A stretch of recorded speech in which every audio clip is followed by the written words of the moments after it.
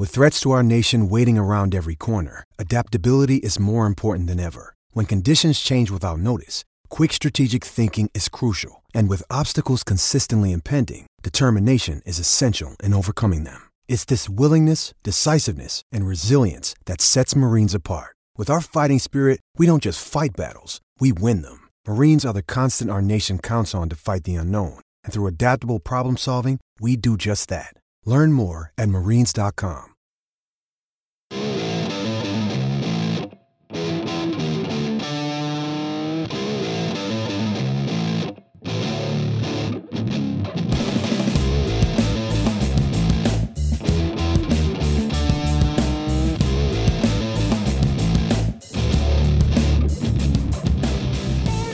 What's up, everybody, and welcome to episode 132 of the Talking Chop podcast. I am your host, Brad Rowland, coming to you on a Tuesday evening, which is a little bit bizarre, but we had to wait a little bit, partially because I was traveling and partially because we didn't know who the Braves were going to be playing in the NLDS until later than a normal Sunday recording time. But as a present to the listener, I guess it also was sort of an apology for our delay. We have two guests on the podcast today, and it's the first time, maybe ever, but it's definitely in a long time that we have these two guys on the same podcast. We have Eric Cole and Scott Coleman in the same room. What's up, fellas? The Cole podcast. I like it. Yeah, all Coles. Although I guess that means Scott's more man than I am, but that's okay. Well, get it? Get it, Brad? I did get that. That was well said. So, in order to keep the peace on this podcast, I'm going to kind of just play traffic cop. It's tough to have three people on the podcast at sometimes, so I'm going to keep my takes to a minimum. My takes are out there. People seem to enjoy them on occasion. But, there's a lot to get to, and you guys are smarter than I am, so let's talk about it.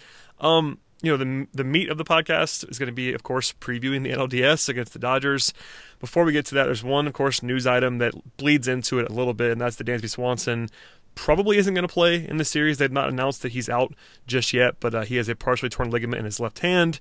The latest is that Brian Snitker said he's still feeling some discomfort when taking some dry swings.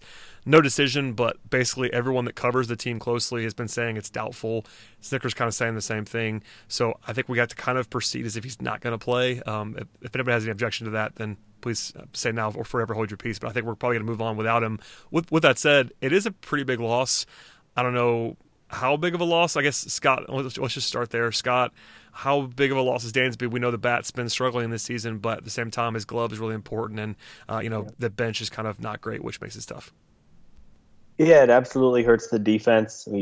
Everyone knows the big reason why the Braves were able to turn it around this year is because of how good they were defensively. And losing his glove in the middle of the infield is going to hurt.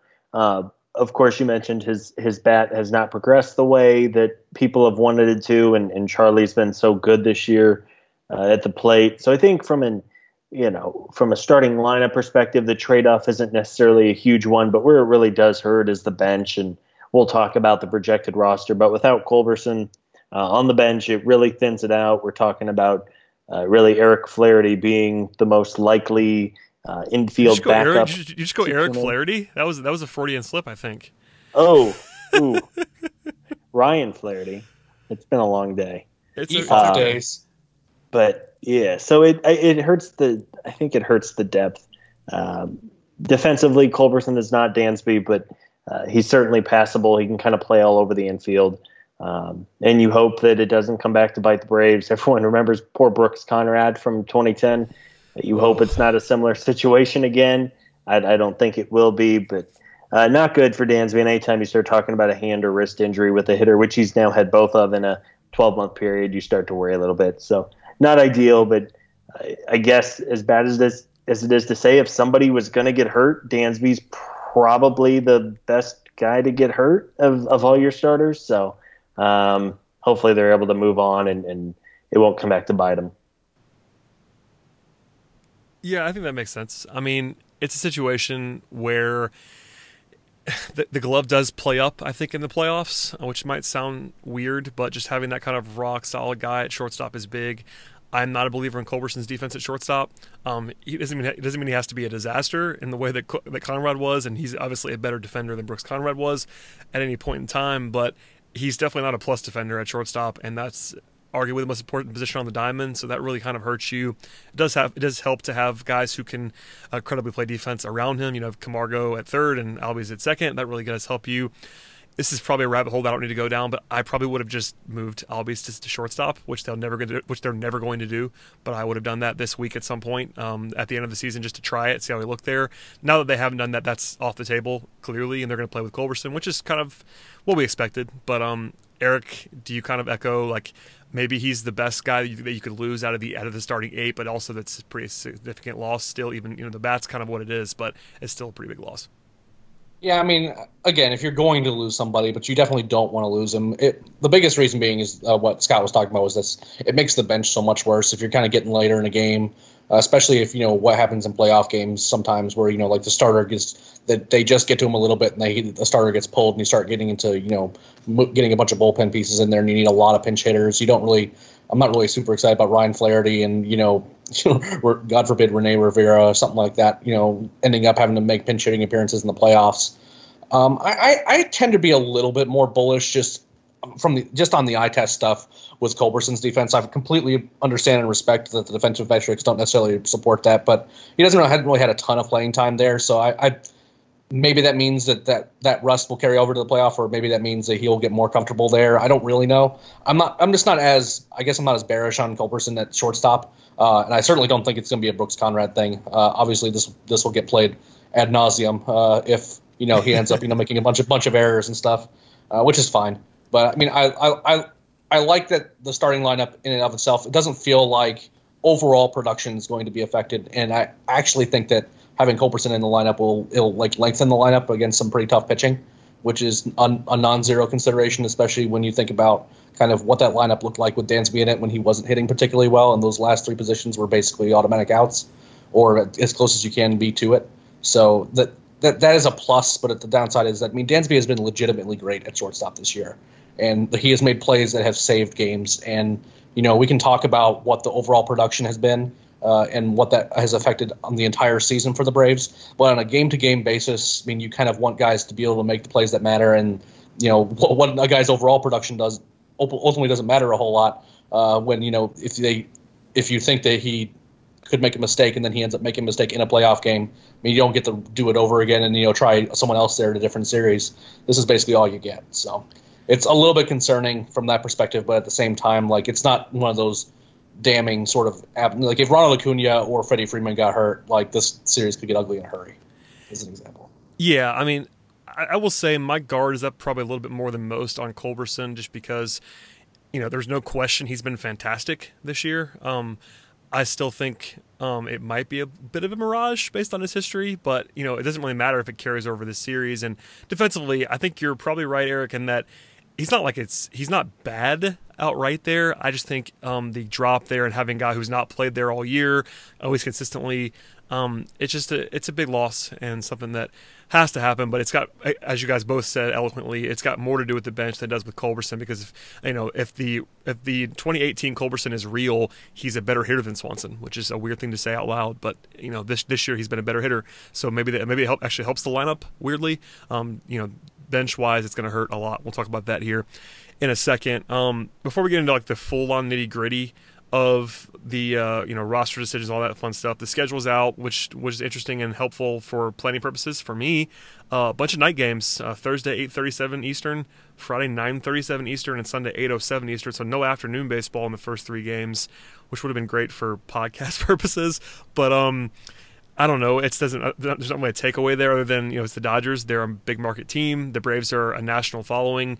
It's kind of a headline-making series. I guess the only series that would be bigger from a national standpoint would be if the Braves were playing the Cubs, maybe. But other than that, this is kind of an all eyes on the Braves series, which is very interesting. And as a result, we're getting a lot of takes. I think Scott put out there that ESPN, did one person pick the Braves in the series? Was that what I saw? Was it 1 out of 25 or something like that? Yeah. Yeah, 1 out of 27 or something like that. Yeah, and listen, I'm not surprised. We'll talk about that at the end. The Dodgers are the favorites in the series. They have home field. They have probably more talent top to bottom. They're the betting favorite. All that fun stuff. It's not a huge surprise there, but a lot of extra eyeballs on the situation. None of those 4 o'clock games. It's going to be a lot of prime time and a lot of anguish for us, I'm sure. I have down here ask you about the season series. That feels almost silly because I don't care at all about season series. The Braves went 2-5 against the Dodgers. Do either of you actually think that matters at all? Well, I wrote about that. I guess did? that went out today. Yeah, I went about that out today. TalkingShop.com. Not really. I mean, we're talking about like a season series where one of the games that the Braves lost was started by Brendan McCarthy, which is no longer an issue.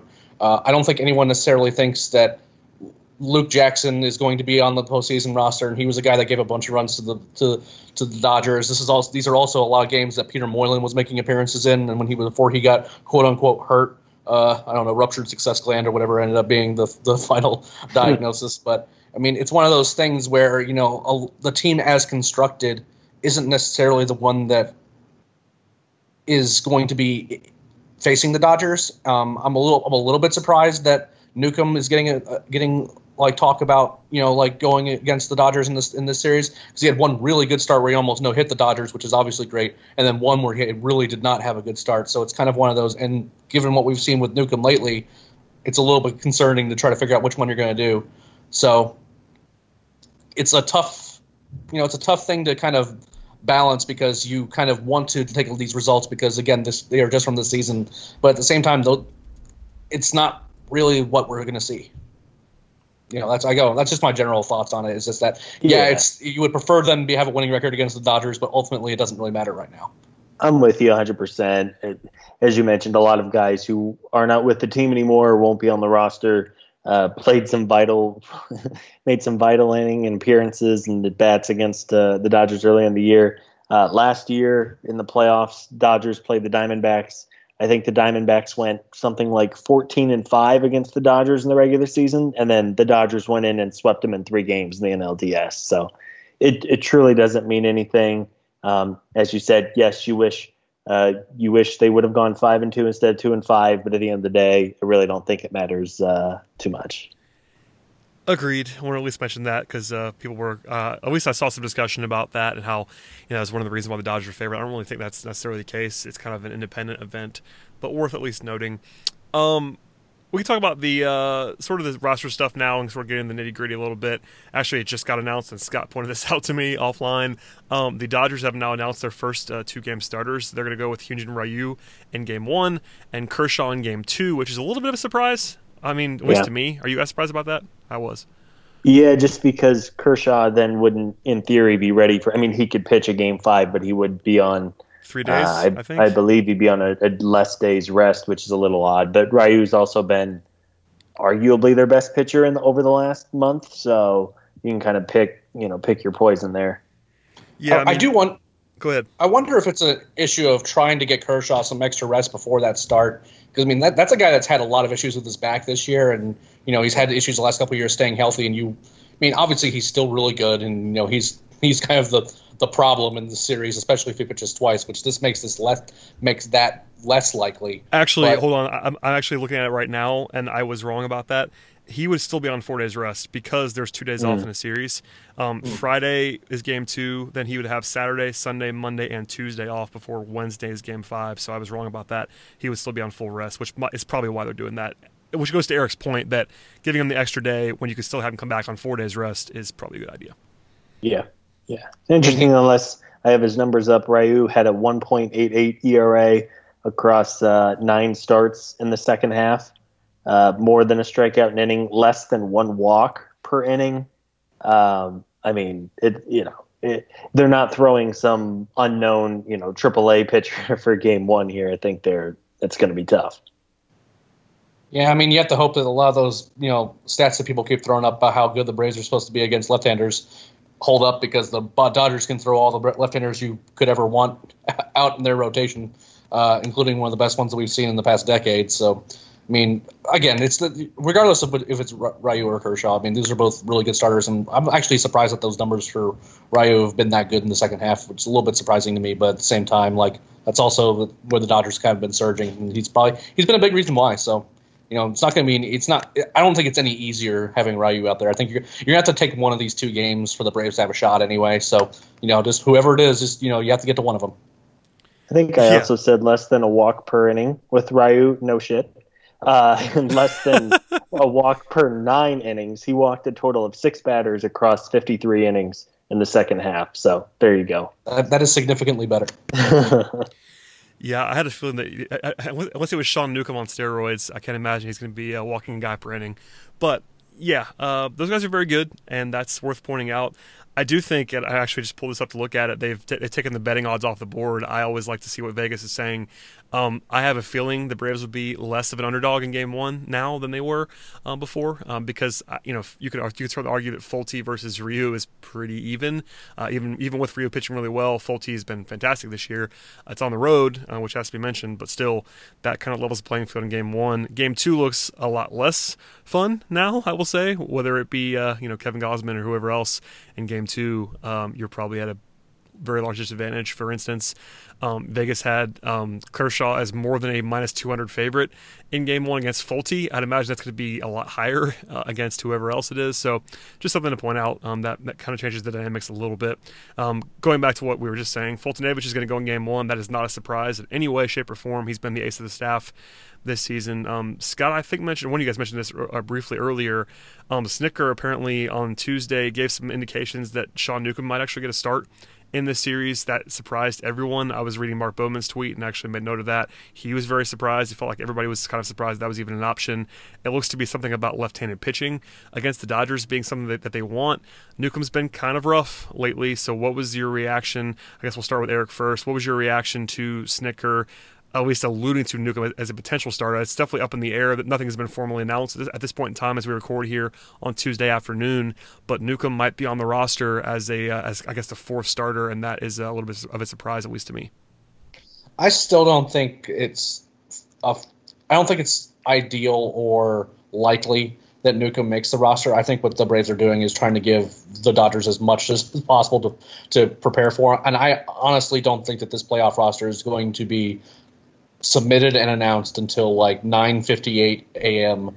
on Thursday, which is like I think that they're going to give the Dodgers the least amount of time possible to prepare for the series and to get the information that they need to kind of prepare for that series. Otherwise, again, this is a team that is an underdog, and one thing that the Braves can do here is say, well, that we have all these pitchers, who are they going to run out and when? And if the Braves start saying, well, we might start Newcomb, you never know. And then the Dodgers have to do more and more work. And, if they end up not putting Fulte or not putting Newcomb in the rotation, and, the Dodgers did put any amount of resources and any amount of work into preparing for the possible chance that he was going to be in there, then that's, resources they couldn't have used elsewhere. Yeah, I was personally surprised when it came out. I had kind of written off Nuke, but as you mentioned, it might just be a little bit of gamesmanship from the Braves. Nuke has also all year long been better with extra rest, and he would certainly be on extra rest regardless of what game he's starting, whether it be 2, 3, or 4. Of course, he came within a strike of no hitting the Dodgers in July, though that was kind of his last good start. He had that one good one in San Francisco, but other than that, it was that one and the one against the Dodgers in the second half, and everyone else was pretty rough. So I'm with you. I think it's a little more gamesmanship from the Braves. I still think, if a Game 4 came along, I would still lean they start Julio or even Fulte on shorter rest and then turn it into a bullpen game. But they could. He's far better with the extra rest. He doesn't seem to enjoy pitching in the heat. It should be, in theory, just being a later start, and in October it should be cooler. So we'll see. Not ideal. You wish you had someone as a better option than Newcomb or Julio as your fourth right now, and they don't seem to be really looking at Tukey as a realistic starter in the NLDS. So I'm with you, though. It wouldn't be a surprise. I think the deadline is 10 a.m. I think at 9:58, as you said, that's when we'll see the roster for the first time.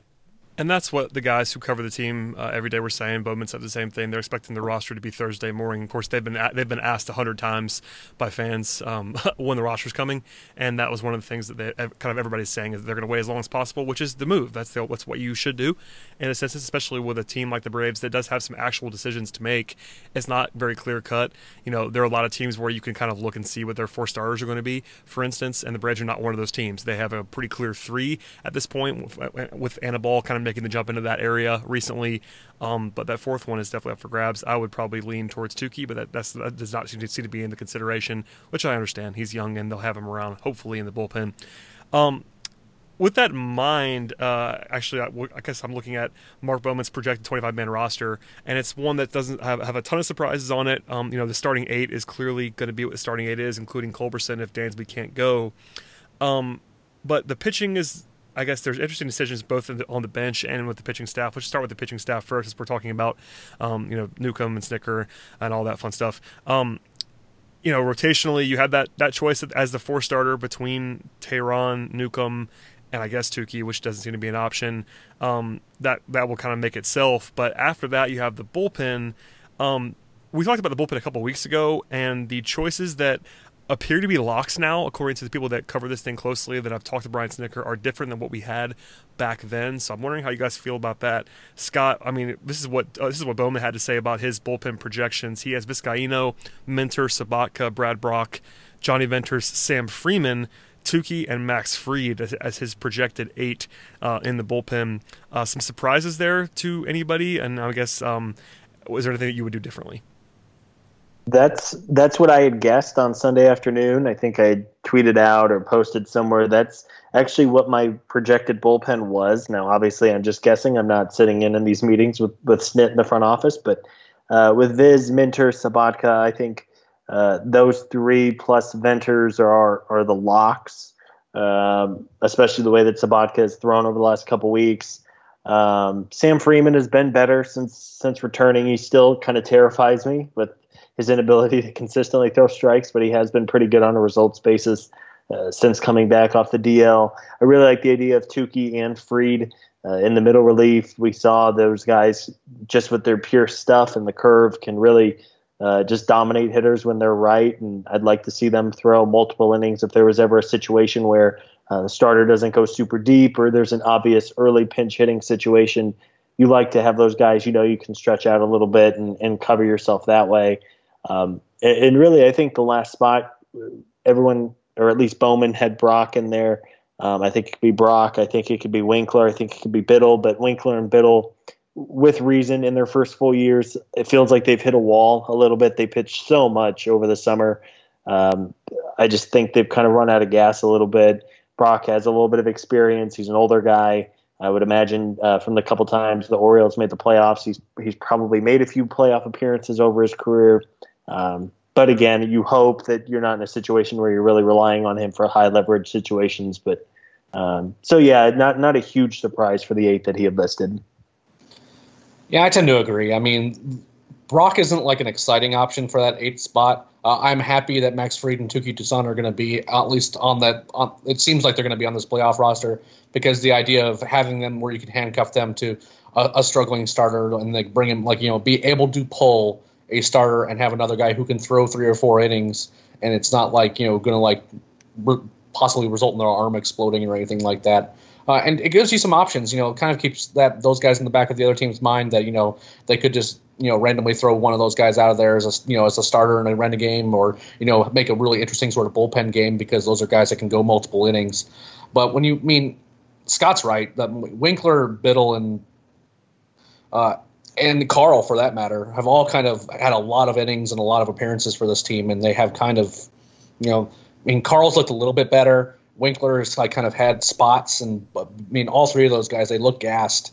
And if you have those guys, I'd rather have a guy who's consistently thrown full seasons and gotten through them without being completely gassed. Again, he doesn't look great, but I feel like in this situation where it's kind of that last bullpen spot, if I'm choosing, I would probably pick Brock. But there's certainly some more upside with a guy like Winkler.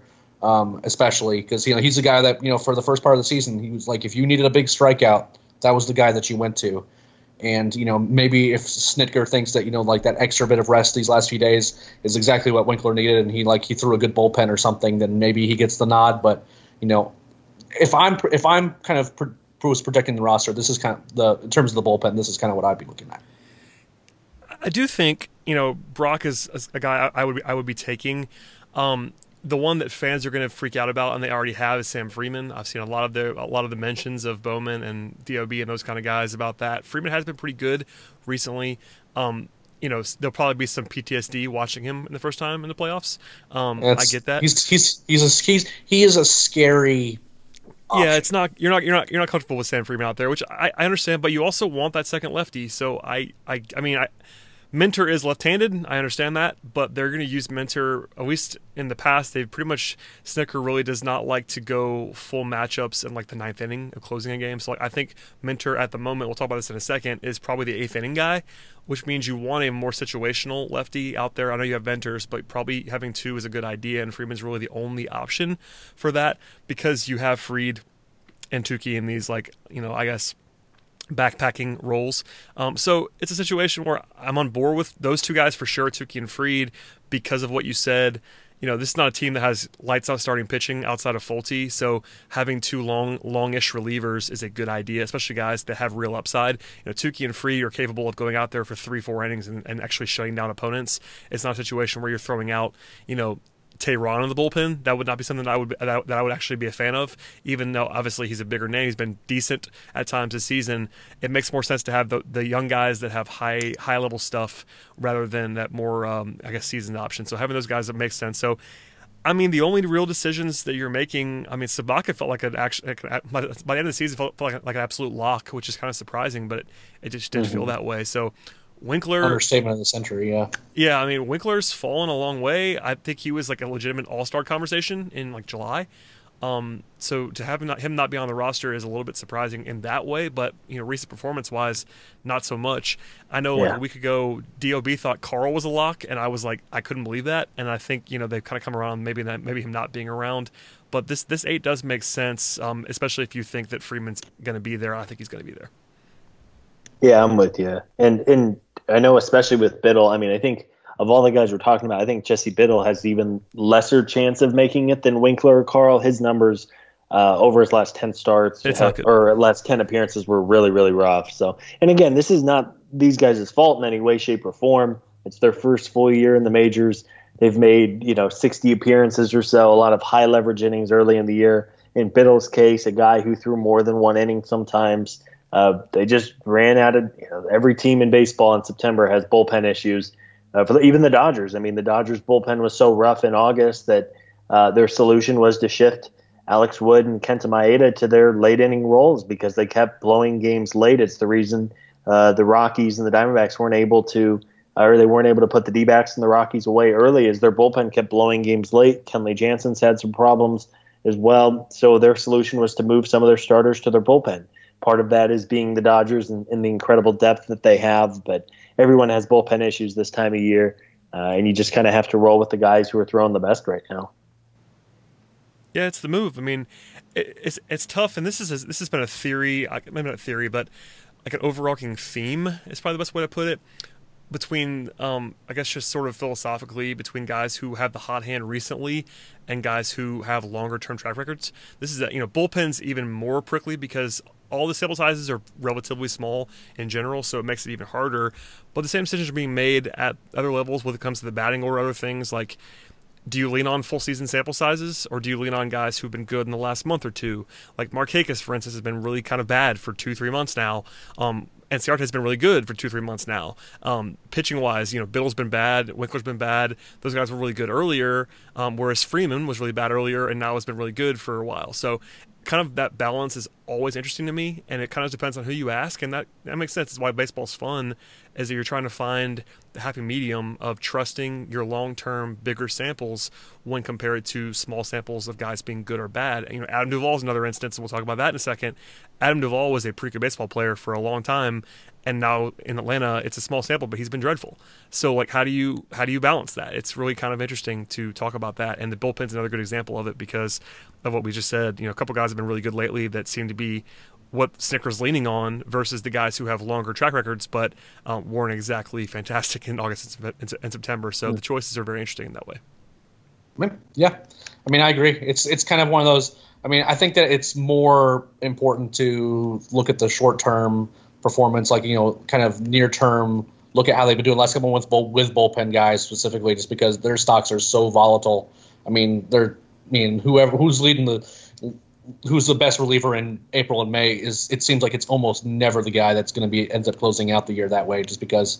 I mean, at the end of the day, the reason why these guys are relievers is because they had something that kept them from being a good starter, and a lot of times that's health. A lot of times that's their repertoire is something that can be figured out, and that's kind of ultimately what happens. And you just kind of have to go with who's kind of performing well and who can handle those pressure situations at the end of the year. And that's that's why relievers are the most volatile commodity and why there's so much turnover. Bullpens are interesting, and you're going to see a lot more of them. There's a lot more emphasis placed on bullpen management, which is kind of scary, given some issues that have happened with the manager. But it's also kind of fluid. If you get a couple guys who are hot and who are really throwing the ball well, it can be very, very helpful. To that end, there's at least a rumored change. I think probably even more than that, more like alluded to, and that Vizcaíno is going to probably be the closer as this thing opens. That's not been like a full-blown announcement that was made, but at the same time, Snitker alluded this week that if in that situation he was going to probably go to Vizcaíno over Minter, and that's not a huge surprise. Minter's not been as good as we thought he probably would be this year. Vizcaíno has looked good at times since he came back, but it was a little bit of a surprise to me, not like a full-on stunner, but Vizcaíno was gone for a long time to the point where we were actually concerned that he might not come back this year at one point, and now he might be the closer, ninth inning guy in the playoffs. Does that worry anybody at all? I mean, I guess we'll start with Scott and go to Eric from there, but did that surprise you that Vizcaíno looks like he's going to be the ninth inning guy? Not particularly, just the way that Minter has struggled a little bit. Now, who knows if Minter's back is still bothering him or not, but not a huge surprise. I think because he missed the 2.5 months, everyone forgot a little bit just how good Vizcaíno was early in the year. And frankly, in the playoffs, and who knows how Snit's going to handle it, but frankly, I like to think of as just everybody is kind of a closer, and you're going to use your best guys whenever you need them. And if there's a situation where you want to throw a Viz in the 7th inning and there's bases loaded, you do it. I mean, that's you kind of play like. I really hope you're right about that, and someone needs to tell Brian Snitker. Yeah, I mean, I hope so. You would hate. I mean, it's the infamous David Carpenter, Craig Kimbrell situation in L.A. You save your closer, and you never get a chance to close out the game. I know I'm kind of preaching to the choir here, but I do hope that that mentality doesn't come back to bite them over the next week.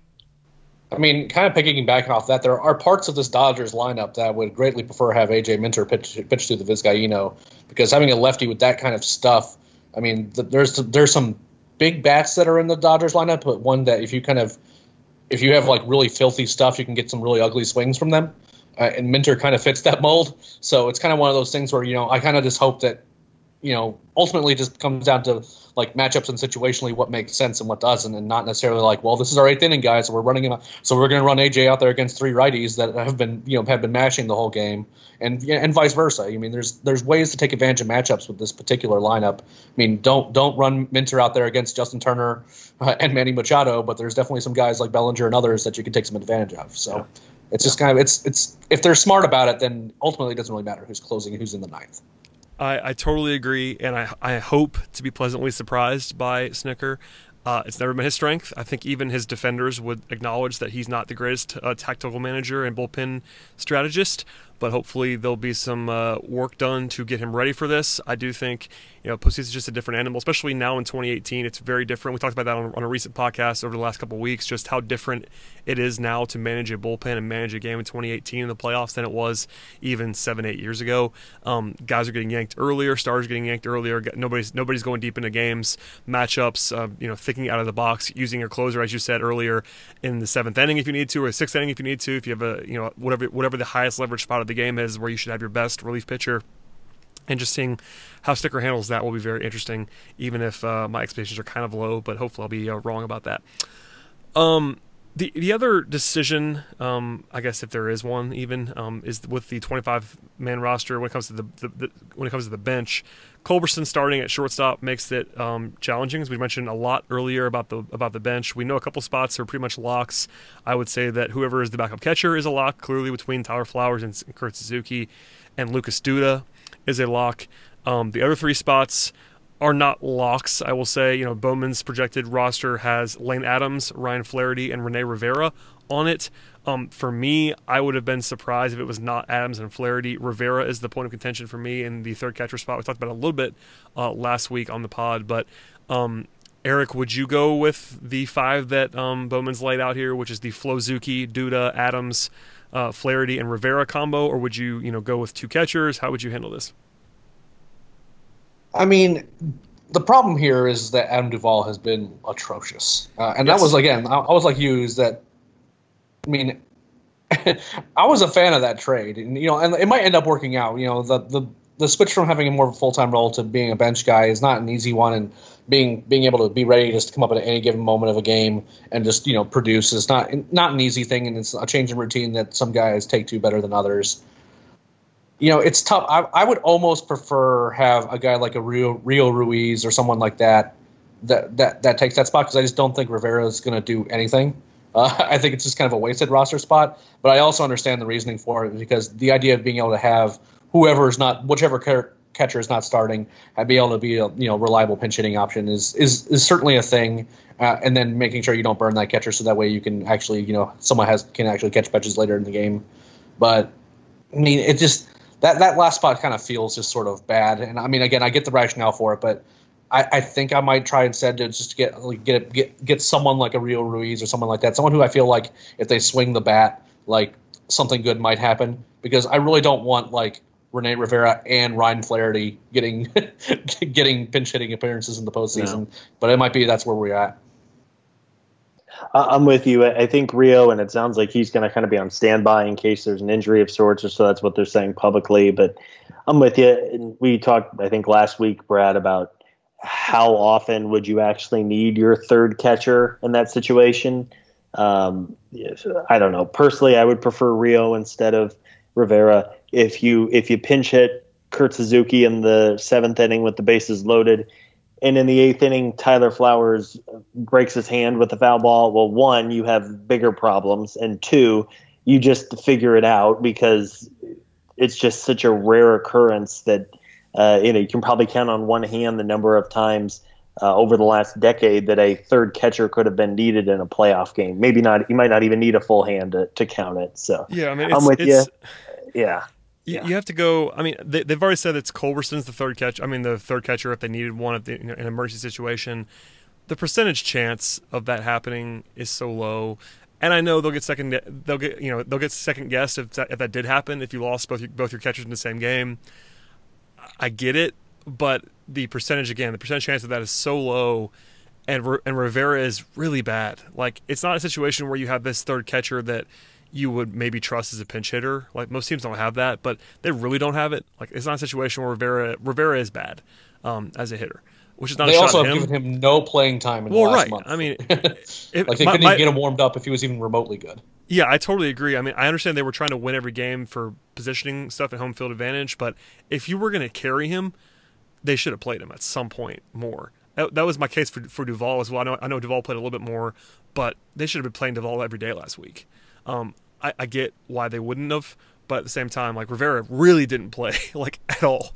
So, yeah, it's a no-brainer for me. I would not carry a third catcher. I think Bowman predicting that means that he knows something, or at least thinks he knows something, and he's very plugged in. So I'm assuming that he's going to be right about this, and we're not going to like it. I do think the cost of it isn't as severe because of the lack of options. The bench is just not deep. Rio is certainly a better hitter than Rene Rivera, but Rio is not this guy who is, at least on paper, going to be hugely valuable. So this goes back to the loss of Swanson, moves everybody up a spot, and also the decision midseason to not go and add to this bench. I know they got Lucas Duda, which really helps, but they could have gotten another infielder pretty easily at the deadline. They didn't do that.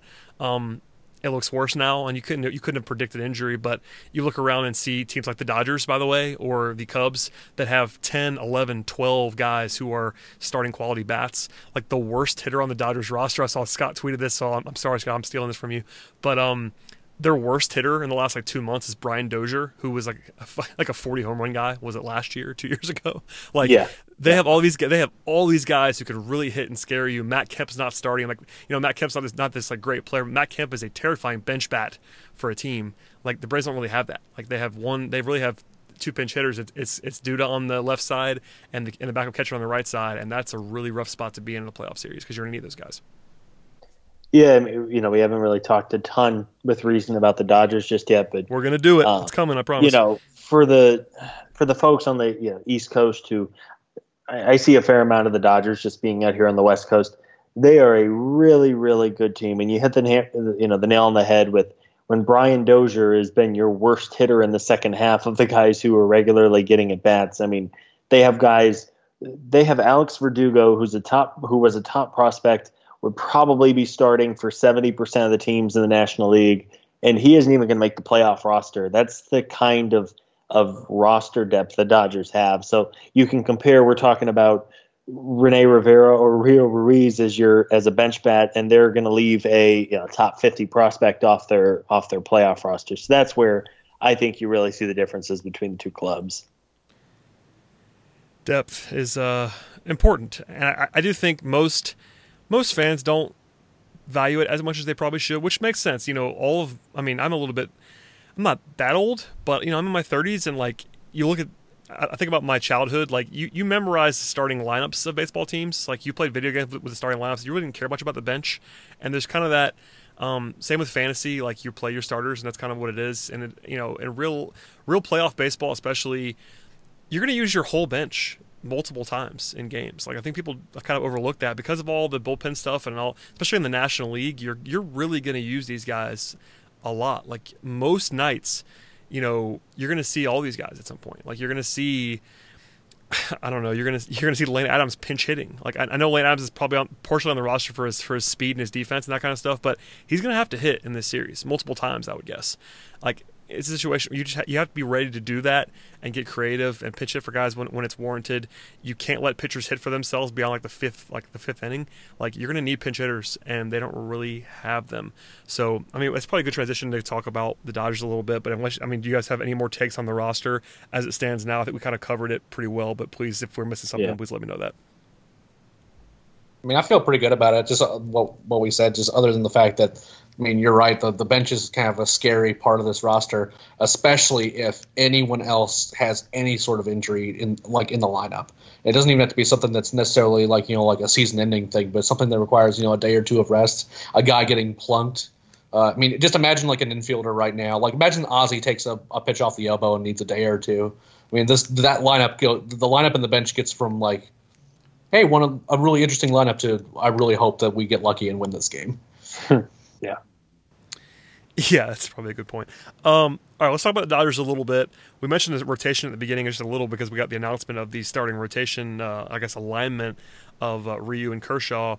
They also have Walker Buehler, who threw an absolute gem the other day in the elimination. Game 163, the division clincher. He's a young. Yeah, whatever the word is. But Buehler's an absolute young stud, very, very talented guy. They have Rich Hill, who I think will be their Game 4 starter if they need one. And then they actually have some more depth as well. Like, for instance, old friend Alex Wood is in the bullpen. Kent Maeda's in the bullpen. Those two guys would be definitely, top 3 or 4 starters on almost every team in the league. Like Alex Wood is a lot better than a lot of people that pitch playoff games as starters, and he's in their bullpen fully, as is Maeda. Like this kind of goes back to depth. They have an embarrassment of riches in terms of their depth. That helps to have that massive payroll to help facilitate that. But I guess we'll start with the pitching. Kershaw's the guy everybody knows about, but this is a pretty good staff. Yeah, I'm terrified of the prospect of going against Walker Buehler. Seeing that guy pitch a few times in the second half, he's been, he's kind of a nightmare. But it's kind of one of those things where you have to beat some good pitchers, and fortunately, the Braves have the ability to put up some runs, especially if a few guys get hot. And we have some young guys who don't seem to know any better about whatever stage they're in and what how young they are. They shouldn't be able to perform this well this young. So it's entirely. I'm hopeful I am hopeful that the Braves can at least put up some runs against these starting pitchers. And the bullpen, that obviously it looks good on paper, but but Alex Wood has kind of had some struggles against the Braves in the past, and I feel like the Braves might have some information on him that might make him, might make that not necessarily as a lockdown guy. And Kenley Jensen, he's kind of bounced back a bit, but he's looked a little rough coming back from the DL. So he was bad on Monday. What's that? He was bad on Monday in the tiebreaker game. He gave up 2 bombs. Yeah, he just gave up 2 home runs. Yeah, just got launched off by Story and was it Story and Arenado? Was that what it was? Yeah. you just have to kind of hope that those are the kind of games that you win. Because again, this is a really good team, and one of their strengths is their pitching. So you just kind of have to find places to get lucky. And I mean, there's places where you can get lucky. You know, that these aren't guys that haven't had bad starts before. And, you know, I mean, Walker Buehler's kind of coming off an injury, and he's also a rookie, so you kind of wonder how much longer this will last. You know, and Rich Hill's kind of been around forever. You know, he seems to always give the Braves fits every time he pitches against them. But, you know, maybe this is like the one time that the Braves get to him. It's kind of, again, this doesn't seem impossible to me, but I mean, it's understandable why the Braves aren't favored in this series. Absolutely. You look at just through the numbers of the guys that the Dodgers are going to run out there, and you talked about Kershaw and Hill seems to just, I don't know if the Braves have ever scored a run against Rich Hill. It sure doesn't feel like it. And because of the lineup, I didn't realize this until I was doing some research today, but the Dodgers actually led baseball in WRC plus this year. So it's not like their pitching staff has to be perfect. And I think when we talk about it, we keep talking about how good the Dodgers are and how favored they're going to be. It's really not a reflection of the Braves not being good. I mean, this has been, as you and everyone listening here knows very well, this has been a really good team since opening day. It's just the Dodgers with their finances, with their depth, with the way they've spent their money and invested in players as they hit free agency. I mean, they're just a different beast, and there's a reason they came within a game of the World Series last year, and most of those guys are back. I will say I don't think this team is quite to the level of last year's super team where everyone kind of figured they were just going to walk right through the NL playoffs, but a very good team, and as we all said, good starting rotation. And when you have that kind of a lineup, you don't have to be perfect, and they've certainly been there before. So it's going to be a real challenge. I would agree that this team isn't as good on paper as the team last year. But that isn't to say this isn't the best team in the National League. I think it is. I was on record as saying that I absolutely wanted the Braves to play the Rockies. There was some disagreement for people that I think are smart. So it wasn't like this was unanimous. There were people that wanted to see the Dodgers versus the Rockies. I thought that was actually pretty crazy, but I could see it to a certain extent. But the pitching staff is, it's talented. It isn't completely lights out. I do think that, aside from if Kershaw decides to dial it in, Buehler is pretty terrifying. But, Hill has the weirdness where he's either really good or really not usually. So maybe he has an off day or has, his famous blister comes back, something like that. Ryu is kind of hittable at times. Their bullpen isn't as good as you might think it is on paper. The names are big, but Jansen hasn't been himself and all that fun stuff. So I do think that it's the pitching staff is good, but isn't unhittable on most days, even though they're capable of just lighting you up. Kershaw famously has had some playoff foibles, but I kind of don't believe in that necessarily to the level that you probably might think. I think Kershaw, when he's Kershaw and when he's good, is still excellent in the playoffs, and we'll see what he looks like. He isn't the guy he used to be, by the way. Like this is kind of like the B+ version of Kershaw now. He's not the full blown best pitcher on the planet anymore, but when he's good, he's still like completely lights out. So. Yeah, I mean, there's a reason, again. that it's worth mentioning that I've seen, not great Kershaw before in the playoffs against the Braves. I had, I was three rows away from Freddie Garcia. And it was even with him, he's not perfect in striking out 12 guys a game. He is, as it turns out, very hard to make hard contact off of. So, again, it's going to be a challenge. You're going to have to we have to get lucky and kind of have some guys really show up. But I don't think this is an impossible thing. And if this Braves team has taught me anything, is that any expectation I have about there goes that game, or we're not going to win this one, and they have done far more unlikely things this season than beat the Dodgers in the 5-game series. So I'm certainly not saying everyone should panic and already start planning for a life without baseball after this week. I strongly agree with that, by the way. They've done a lot more surprising things. Let's talk about the lineup just for a second for the Dodgers. They're missing Corey Seager for the season, which is kind of crazy. He was their best player last year probably and has been gone for a long, long time. Of course, they went and got Machado, which really helps. But, Manny Machado, Max Muncy's been out of his mind, 35 home runs, I think. Justin Turner. Yeah, he's incredible. I think it was Jeff Sullivan of Fangraphs who was talking about Max Muncy the other day, a guy who was a non-roster invitee. Wow. And he was a top, I think he was 7th or 8th in all of baseball this year in WRC plus, which is just insane. I think his tweet was, this happened and we don't talk about it every single day like it's the craziest thing in the world. Anyway, yeah.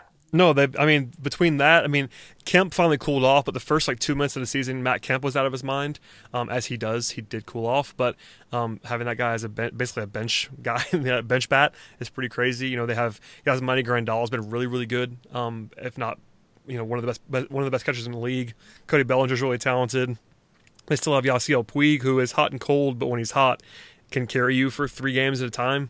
Always kills the Braves. Yeah, he's been a Braves killer. They have guys like Chris Taylor, who is not this incredible player, but this very valuable utility guy. We mentioned Brian Dozier before. He isn't the same guy that he was in Minnesota necessarily, but he's dangerous too.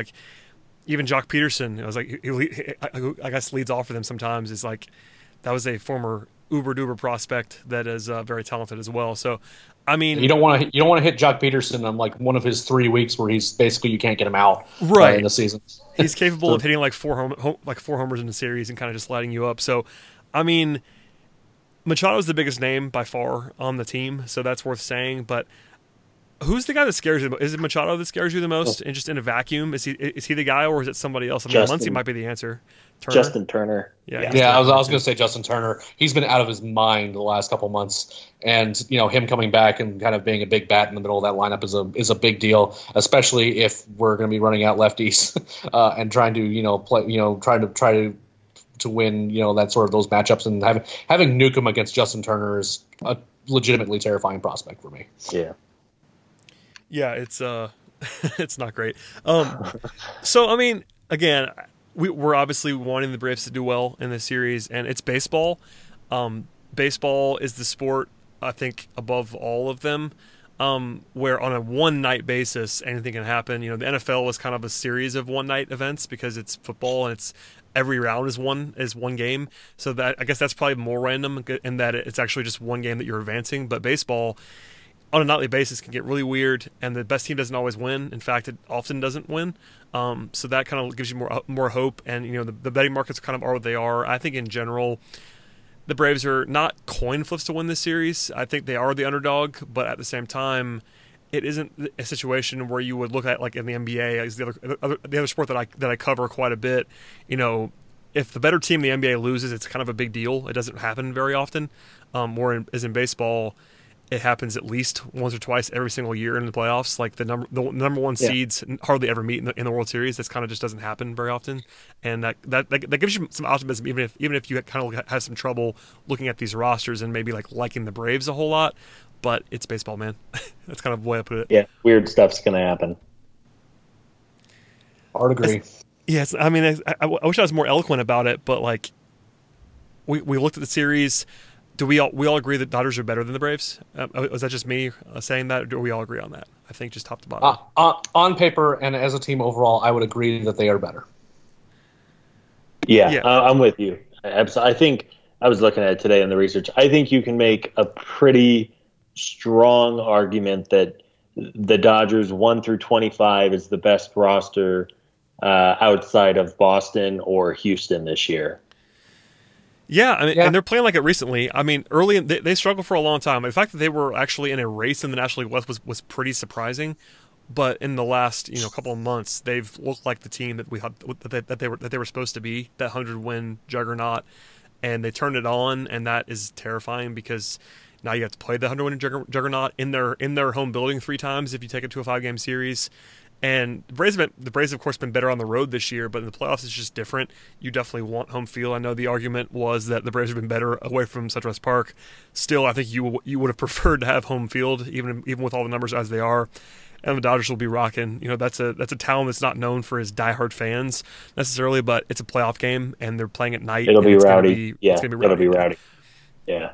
Now I'm with you. I think, you talk about analyzing this with your head and with your heart, and I think, yes, absolutely. I think there's no real doubt about it that the Dodgers on paper should win this series. Every computer thinks they're going to win this series. Vegas thinks they're going to win the series. We talked about ESPN, 26 of 27 experts picked the Dodgers to win this series. And frankly, the Dodgers might win this series. But again, as we've all said, baseball is weird. And it's not a case of the Braves just kind of lucking into the division. This has been by every metric and statistic, the Braves are a good team, and they have some real talent. And anything can happen. We've seen how good, we talk about whether or not Sean Newcomb starts. Maybe Sean Newcomb does throw one of his games where he throws 8 shutout innings, and it's just the ace that everyone has seen him be at times. Weird things happen in short playoff series. I can't get myself to think without, really kind of wearing the rose-colored glasses, the Braves are going to win this series, no question asked. But I do think it'll be a close series, and I think it's one that'll be really entertaining. All right, you ready for this prediction, guys? You ready for this? I was about to ask you about predictions. So let's hear it, Eric. Let's get it. So I completely understand why the Dodgers are favored on paper and all that stuff. That said, I am picking the Braves to win this thing in 5. Yeah, you are. I'm going to go further than that. I'm going to say that Fulte will not have the best pitching performance of a Braves pitcher in the series. I do think that Ronald Acuna has recorded 1 hit against the Dodgers this year. Granted, it's a sample size of 4 games, and that hit was a home run. So obviously, based on how this team has done things this year, he's going to win the series MVP. And both Charlie Culberson and Ender Ciarte, who I would have never picked for this at the beginning of the season, are both going to have big hits. They're going to help the Braves win 2 of these 3 games. I'm not going to say they're walk-offs because that's a little bit too situational, but those two, that's what's going to happen because that is just what this team does. I do think the Dodgers are really good. They're going to take a couple games from the Braves, and I think it's going to go the full 5. But this team has I've literally been it's been the top of the 9th, and the Braves are down 3 runs. And I'm like, well, we'll just get them tomorrow.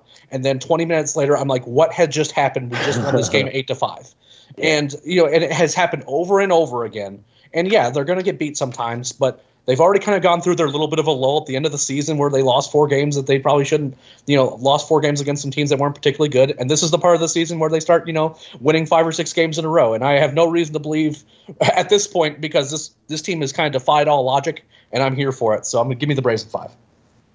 Go ahead, Brad, Scott. where are you at?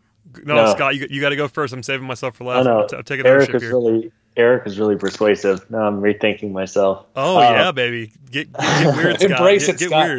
Weird. Let's get weird, man. Just embrace it. I think my prediction at the start was Dodgers in 5, and I think in my head, I think that's right. Obviously, in my heart, I hope it's Braves in 3, and they win every game 10-0, and we're laughing every night on the post-game podcasts. But I think it's going to be the Dodgers in 5. I think they're going to split in LA. I think they'll split in Atlanta. And then they just won't have quite enough to overcome the defending NL champs in Game 5. I do think it's going to be a really fun series. I think it's just going to be, and it feels like, to use a Vegas reference, we're kind of playing with house money here a little bit. Yeah. No one thought the Braves were going to be here 6 months ago. I think all 3 of us, if we would have been told 6 months ago they would have a 500 season and the young kids would play well, we would have taken it happily. So it does feel like house money. That's not to say that it's not going to be frustrating or nerve-wracking the next week or so, but it should be a lot of fun to see the young kids play. You hope that you can start to have some memories with this team. It's been a really fun team all year long, and you hope, who knows, I mean, as we said, baseball's a weird thing. The Giants won 3 times in 5 years. Weird things happen in the game, but ultimately I think the Dodgers just have a little too much depth, a little too much talent, a little too much experience, and they'll win it in 5. This is going to be perfect in that Eric is going to be the fan favorite, as he always is, because all the Braves fans are going to love Eric's prediction. And then Scott and I will get yelled at all week because I'm picking the Dodgers because I can't not. My analyst hat will not allow me to pick a team that I don't think is better, especially when they don't have home field.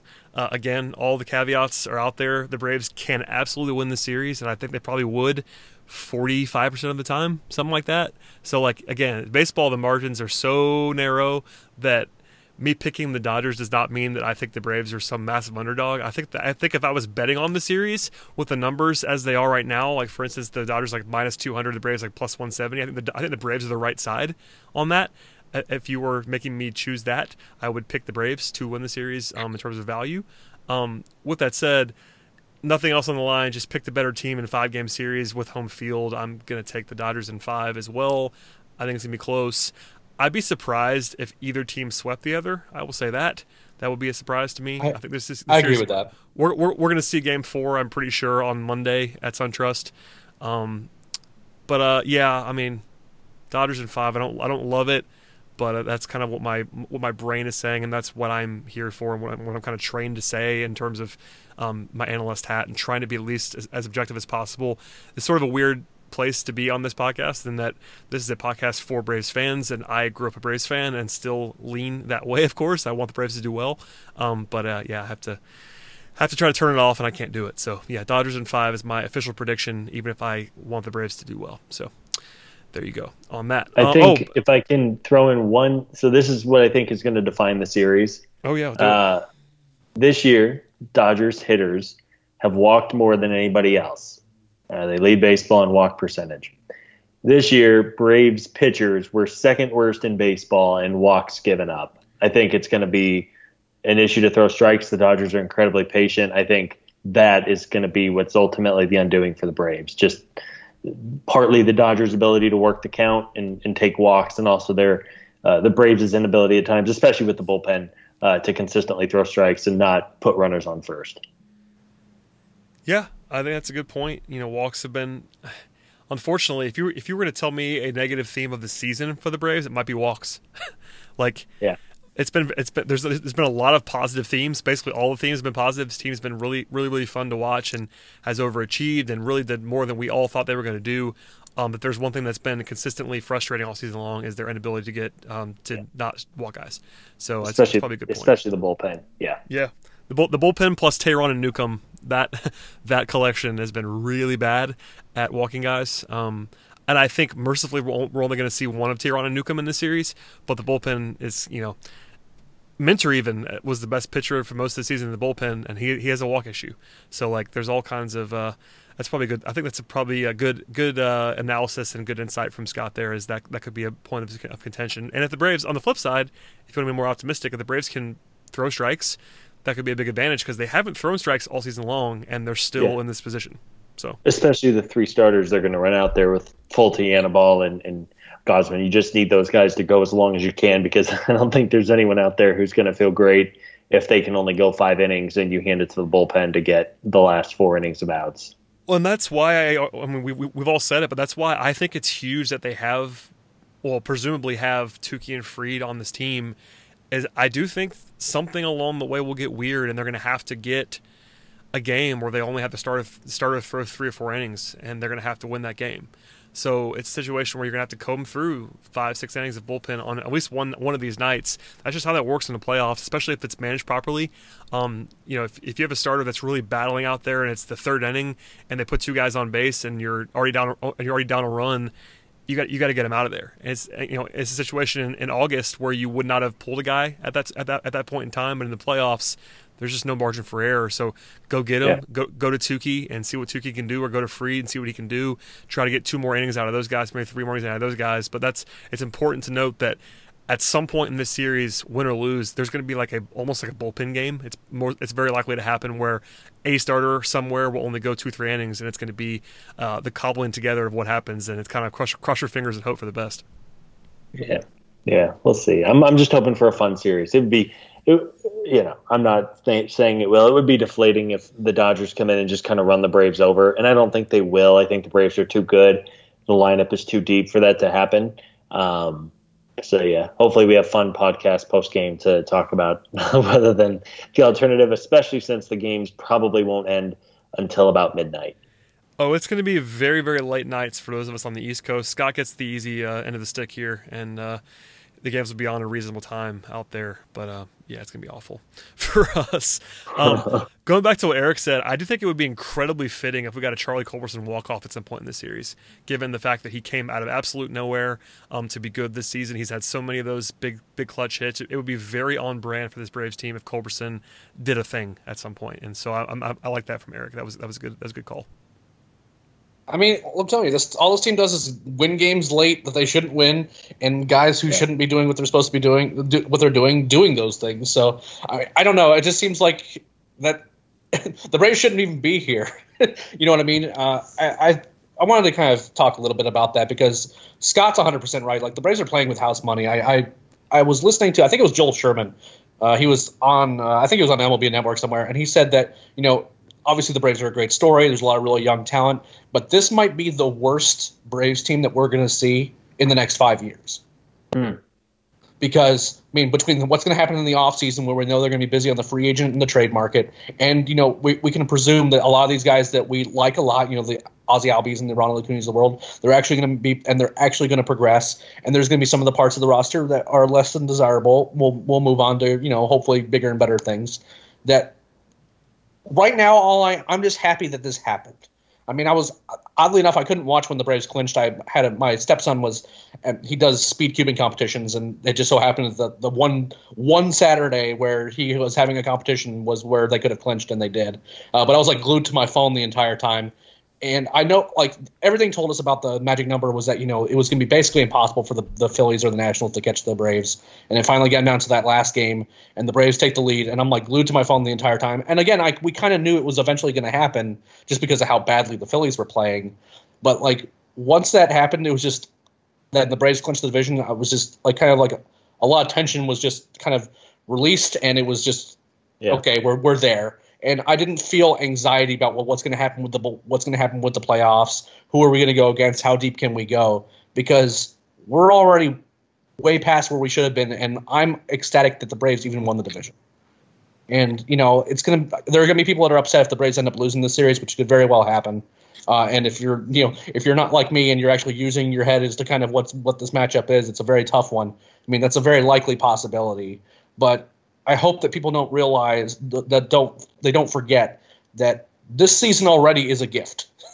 Winning a division title with this roster against the teams that we actually the Nationals should have won this division on paper. The Phillies had a good run. The Mets have a really good rotation. There's lots of reasons why all three of those teams should have placed ahead of the Braves this year, and the Braves defied all those expectations and really played out of their minds to get here. Just because they get a matchup against a team that's better than them in the playoffs doesn't make this team a failure if they end up losing this series, and I hope people don't forget that. Yeah, absolutely. That is very well said from Eric, and I think we all would echo that. It's been a very, very fun season. In the middle of the series, if things don't go well, or if they do go well, we'll probably be lost in the minutia quite a bit. I am anticipating a lot of hot takes and opinions being flying throughout the series, but it's important to keep that context that they're not supposed to be here. They never were supposed to be here, and this has been a lot of fun. The most fun season in a long time. As someone covering the team now that's just been a fan for a long time, so we're kind of all on the same page there. Any parting thoughts, gentlemen? We'll definitely be reconvening in the next couple of days as late night podcasts are upon us. It won't be all of us every single podcast, but it'll be me and someone for every post game pod, and we'll kind of coordinate that later on. But please fire off anything else. I know Eric just kind of spilled his heart for the masses, but Scott, do you have anything else to close with here? It's going to be a lot of fun. It's crazy to think it's been 5 years since the Braves have had a playoff opportunity. And really, when you think about it, they had that incredible run in the 90s and early 2000s, of course. But it's crazy to think that since 2006, this is only the third time the Braves have won their division, which is nuts. And hopefully it's a fun ride. And as Eric said, he kind of hit the nail on the head perfectly. It's been such a fun year since opening day. Frankly, we talked about it last week. Just how the comeback on opening day and Markakis' walk-off homer really kind of set the tone for everybody for the entire season, and you hope that the team is able to go out and play up to the level that they're able to and just have fun. You don't want the young guys to be so uptight. It's hard to imagine this team being tight with how much fun they have in the dugout every game, but hopefully we're in for a good handful of games, and it should be a lot of fun to watch. To be sure. That'll do it, I think, for the pod, guys. I appreciate both of you joining me for this special occasion. Good to have both of you in the same room. I think people thought that you might have just been different people this whole time. And, actually, the same person, just different voices using a modulator. That's what I mean. It's a situation where I think this will answer a lot of questions for people that you guys do. There's no feud. Or raise new ones. Yeah, there's no feud going on between the two of you. You're allowed to be on the same podcast at the same time. There's a lot of questions that were being asked of me, so I wanted to at least answer them in this form. No, I'm kidding. But, once Scott makes his once a decade trip to Atlanta again, I'll make sure I meet up with him so we can take it. That's right. Yeah, that's right. Yeah, Scott is a mystery man, but alas, here we are. And Scott, I'm going to go ahead and pencil you in for that Friday night game because 9:37 start time means this game's going to be ending probably at 1 a.m. Eastern. And Yeah. I'm gonna need you on Friday, I think, myself. But we'll book that after the podcast. But that might be a Scott Coleman bat signal if I've ever seen one in my life. me and you on that one at like 3 a.m. So Yeah. Are You you, know are that you, one. are you going to the game on Sunday, Brad? the jury is out. The jury is out. If like any other sport, I was able to get a credential for the game, I would be there. But the Atlanta Braves do not want to credential me, so I'm working on a way to get in the building. So we'll see what happens. Everyone tweet at Brad that he has to go to the game on Sunday, because I am going to the game on Sunday. And if any of you are out there want me to come by and say hi, I'll be happy to, because I'm going to be in a very good mood that day, hopefully. Hopefully it's not 2-0 Dodgers on Sunday when we get there. Yeah, that'd be kind of sad, but I'm still. I mean, that SunTrust is going to be unbelievable on Sunday. Even if they're down 2-0, that place is going to be crushed, and there's going to be a lot of really loud people. What kind of loud will be determined based on how the series is going, but it's going to be crazy there. For sure. I'm hoping to be there, and that I will not be there for sure on the Mondays because I can't. So if it gets to Game 4, you're going to have to hold me down, fans. I will not be in attendance for Monday. So Sunday's going to be hopefully the one. But, Thursday we'll be here faster than we know it. It's Tuesday night now. The game will be happening in 48 hours, and we'll talk about it afterwards. So thank you, Scott. Thank you, Eric. For everybody else, subscribe to the podcast. We'll be here a lot in the coming days. After every single game, I'll have a podcast of some sort. It might be short. It might be long. It might be ranty, it might be angry or celebratory. There'll be a lot of options on the table, but there will be content in this space. So subscribe to the pod on Apple Podcasts or wherever you like to listen to podcasts, and we'll see you guys in a couple days.